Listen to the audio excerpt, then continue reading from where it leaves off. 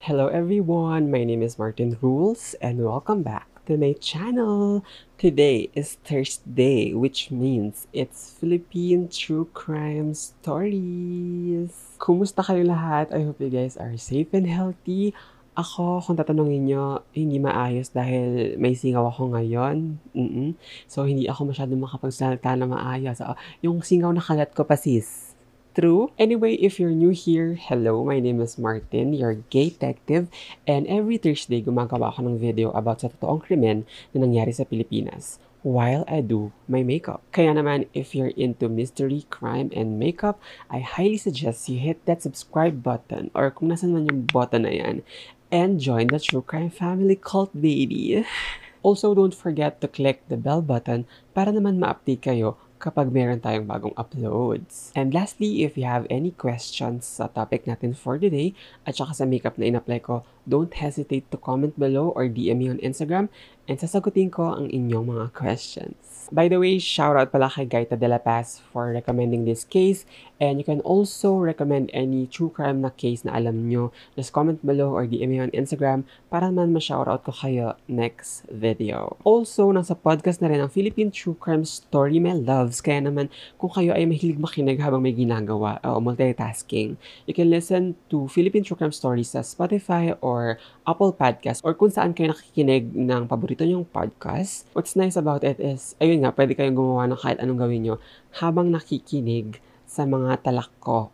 Just search PH True Crime Story sa Spotify or Apple Podcasts. So ayun na, enough with that talak and magtungo na tayo sa ating story for today. This story, oh my God, hindi pa rin ako makapaniwala nung binasa ko itong case na to. Kaya naman, let's STFU and proceed to the story. Babala. Ang susunod na imahe, istorya, at description ay maaari makapagdulot ng takot. Huwag magpatuloy kung kinakailangan. So the story began noong June 26, 1948, yes, we're going back in time, when Narding Ansures killed his on-screen partner, Lillian Velez. But before we get into the details, let's have a quick background lang muna kay Lillian Velez at saka dun sa kanyang murderer na si Narding Ansures. Okay, kay Lillian muna tayo. So, si Lillian Velez was born noong March 3, 1924 sa Cebu at nakilala siya sa amateur radio singing contest noong mid-30s. Bago mag-World War II, nagyabong yung kanyang singing career and actually she popularized pa yung isang kanta na kinumpose ng kanyang tatay titled Sa Kabukiran. And nagkaroon siya ng relasyon dun sa manager ng radio station kung saan siya nanalo na si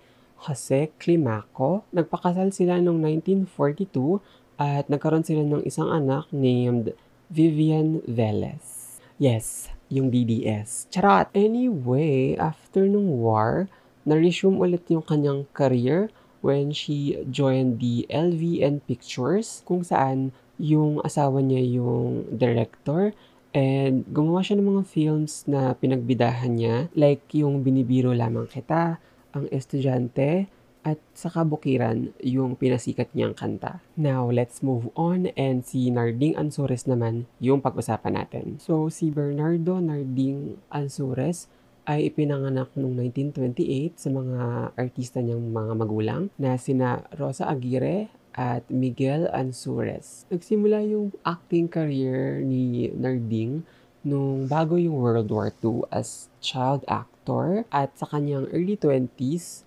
nakapartner niya si Lillian Velez sa 3 moving nabanggit ko earlier. After nung success nung sa Kabukiran, si LVN Pictures decided to cast Jaime de la Rosa na bagong leading man ni Lillian Velez kapalit nitong si Narding Ansures. And because of this, na-upset si Narding and ang sabi-sabi, he became obsessed kay Lillian Velez. Hey, Betchangs! Wanna start your own podcast pero worried about what goes through the production process? Girl, if hindi mo pa naririnig, may I share with you Anchor, the easiest way to make a podcast. Just download it via the App Store, Play Store, or access it from the website www.anchor.fm for free. Tapos meron silang creation tools doon that will allow you to record and edit your podcast right away.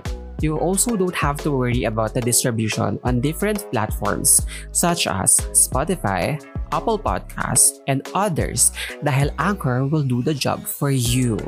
Anchor, everything you need to make a podcast.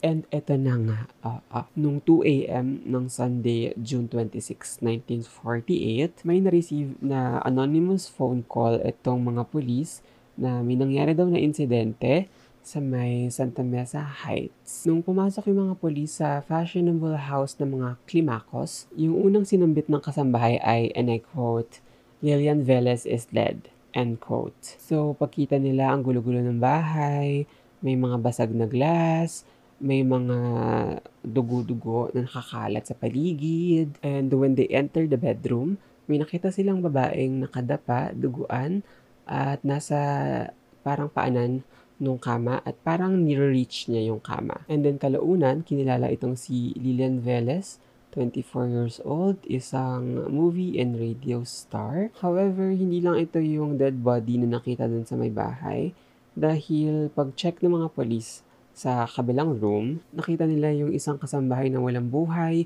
nakanganga at distorted yung kanyang mukha. Okay, so fortunately, may nakasurvive na kasambahay named Nenita, and she told the police everything nung nalalaman niya. So meron daw lalaking tumalon sa kanilang fence at sinubukang buksan yung kanilang front door nung gabi. Dagdag pa niya, bubuksan daw dapat niya yung pinto, pero sinabihan siya ni Lilian Velez na i-ignore na lang yung kumakatok na ito. And then sinunod niya naman yung kanyang amo, and itong kumakatok na lalaki ay nagpakilalang si Narding Ansures and nagdedemand siya na papasukin siya sa loob.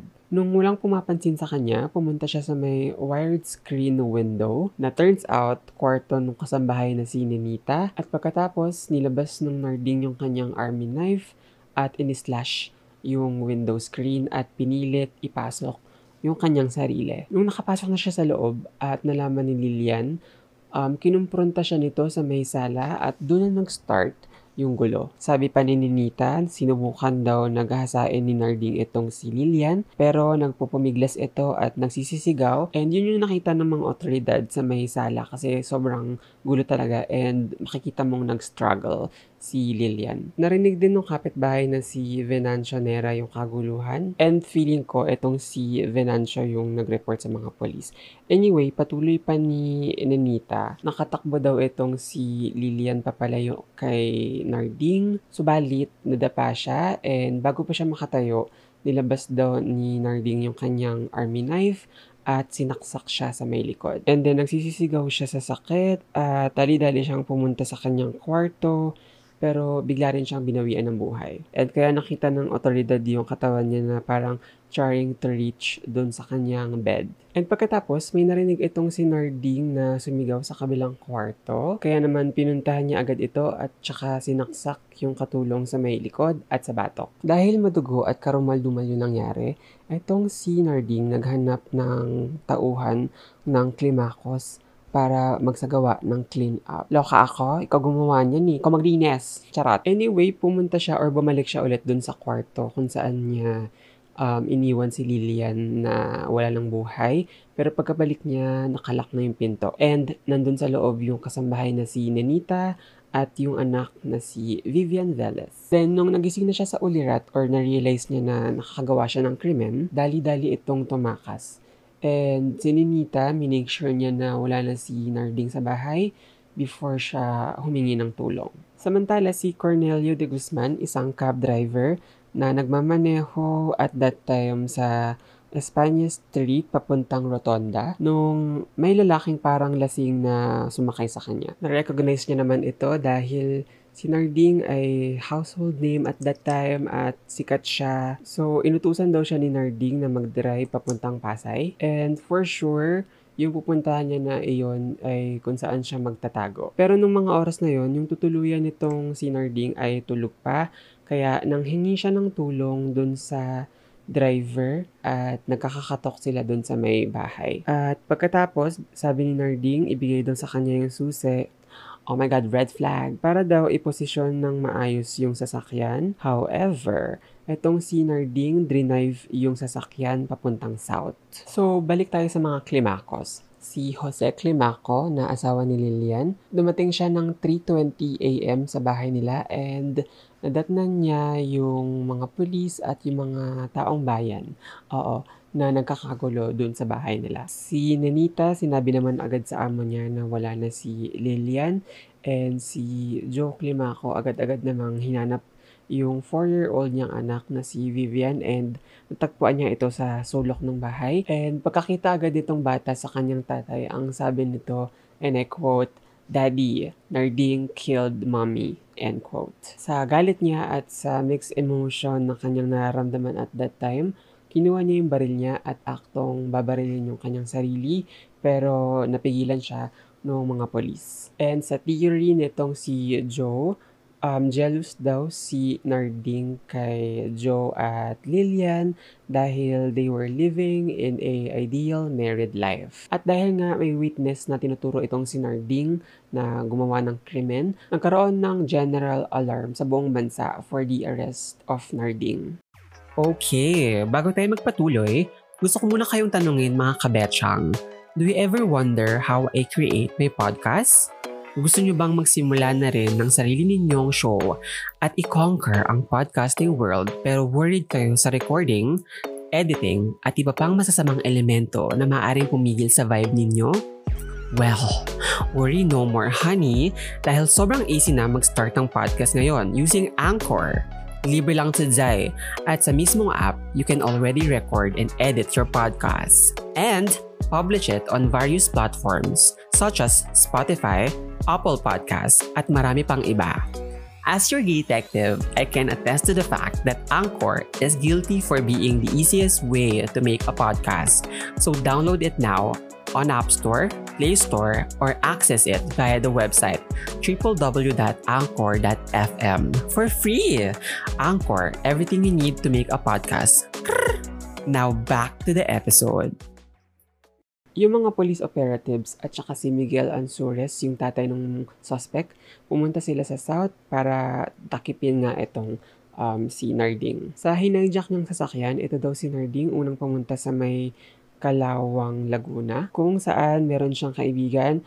However, itong kaibigan niya, ang sabi sa kanya, wala daw lugar or wala daw siyang mapagtataguan doon. Kaya he hit the road again and pumunta siya sa may Santa Cruz, same province, kung saan meron ulit siyang kaibigan na nagngangalang Delphine. Pumayag yung friend niya na magstay siya doon pero the next day, laman na sa radyo at sa mga balita na wanted etong si Narding. Yung mga tao sa Santa Cruz na recognize yung ninakaw or tinakbo na sasakyan ni Narding. And dahil nga sa sobrang laki nitong issue na to, yung friend ni Narding na si Delphine eventually surrendered his friend dun sa mayor ng Santa Cruz. At pagkatapos, nung nasa ilalim na ng custody ng mga authorities itong si Narding, nag-confess siya sa pagpatay kay Lilian at dun sa katulong. Sa harap ng fiscal judge na si Jose F. Hernandez ng Quezon City. Sa kanyang confession, ang sabi niya, wala daw siyang galit sa mga Climacos, lalong-lalo na kay Lilian, and ang sabi niya pa, and I quote, "They are my very good friends," end quote. And paliwanag niya, he was under fantastic spell. Kaya niya daw napatay si Lilian at yung kasambahay. And during daw nung pagpatay, he claimed that he was insane. Samantala, itong si Miguel Ansures nanghingi ng tawad kay Joe Climaco sa nagawa ng kanyang anak. Pero malamig at matalim na tingin lang yung ibinalik ni Joe Climaco dito sa Miguel. And then, nung nasa investigation room na, itong fiscal judge told Joe Climaco na yung presence niya ay hindi necessary. And ang sabi naman ng Joe, he prepared to stay dahil he wanted to know what really happened. And then yung pagsisiyasat ay nasuspinde nung nagwala itong si Joe. Kaya sabi ng judge, hindi na necessary yung presence mo ayan. Chas! And then habang nagkakagulo, si Narding directly said to Joe, and I quote, "I didn't know what I was doing." End quote. Huminto yung tension nung hinanap nung batang si Vivian yung kanyang nanay dun sa tatay niya, and walang nagawa si Joe kundi umiyak. And then yung fiscal found Bernardo Narding Ansures guilty for 2 murders, and si Judge Oscar Castelo sentenced him for double life imprisonment, and magbabayad siya ng indemnity in the amount of 5,000 pesos each. And dito na nag-end yung career ng 21-year-old movie star. Yung real motive sa pagpatay ay hindi malinaw at hindi nalathala. Even dinala siya nung Judge Castelo sa penitentiary. And during nung pagkakakulong ni Narding sa Muntinlupa, he contracted tuberculosis, and he was pardoned by the president at that time na si Elpidio Quirino. And after 2 months nung release niya, si Narding eventually died. So that is the sad and awful story of Lilian Velez and Narding Ansures. Let me know in the comments below what do you think of this case. Ako, nakakalungkot na isipin na ganito yung nangyari sa kanila. And kung iisipin mo, yung mga ganitong klaseng scenario, nangyayari lang siya sa movies. Pero hindi, nangyari to in real life, sis. Speaking of movies, noong 1995, si Carlo J. Caparas ginawan ng movie version itong insidente na ito na pinagbibitahan ni Sharon Cuneta at Cesar Montano. So yeah, I think that's it. That is the story. This is the look. Thank you so much for watching. And if you have any true crime na recommend, let me know in the comments section below. As always, please keep safe and healthy, and I'll see you guys next Thursday. Bye!